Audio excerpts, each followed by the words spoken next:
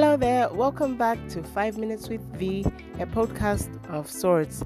Voice not yet A+, but today we continue talking about playing host, a gentleman's view. Yeah, the other gender. Take a listen.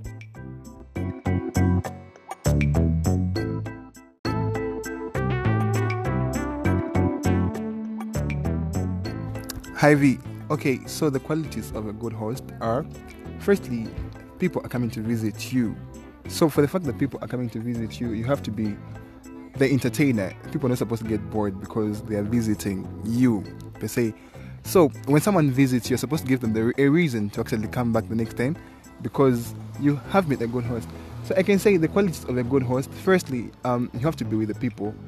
Do what the people want because it's you who's invited them, and you're not supposed to have you're supposed to get ideas from them also to say, okay, what do you like to do? I like to do this and this and this. So you're supposed to do what your friends think is okay, because you might not be a good host and your friend might be a good host and they might give you ideas of what to do.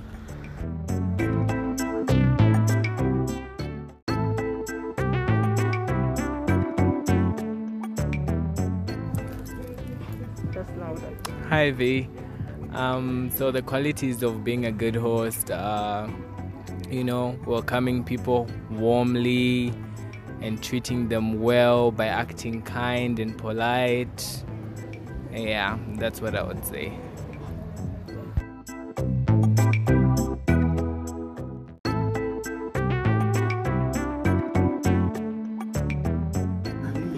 Okay. Hi there. I think being a good host, qualities of a good host is you have to be friendly, you have to smile at people, you have to show them love, show them that you care, and show them you appreciate they visited. I mean, they came. Yeah, I think that's it.